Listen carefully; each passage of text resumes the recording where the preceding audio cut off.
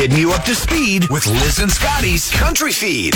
A big congratulations to Justin Moore. He just charted his 10th number one hit this week with We Didn't Have Much. It's the lead single from his latest album, Straight Outta the Country, which was released in April. Justin shared the milestone on social media, writing, "It's just humbling that country radio has continued to support my music after all of these years. I signed my record deal in 2007, and they've helped make our career so special." So congratulations to Justin Moore. Just a great example of just a good, consistent country artist. You know what I mean? He's not filling out stadiums or anything, but just good, consistent music. And I love his new one. We Didn't Have Much. So good. Good stuff. We were talking the other day about hot air balloon rides. We were talking about how they occasionally will just drop down in a neighborhood and land in someone's yard.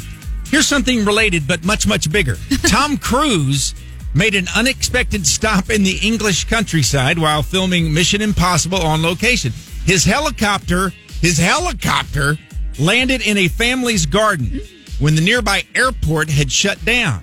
The family told the BBC it turned out to be an incredible day. It was surreal. I still now can't believe it happened. A hot air balloon landing would be one thing, but can you imagine a helicopter and here comes Tom Cruise. That's exciting. It's the Country Feed with Liz and Scotty on Clear 99.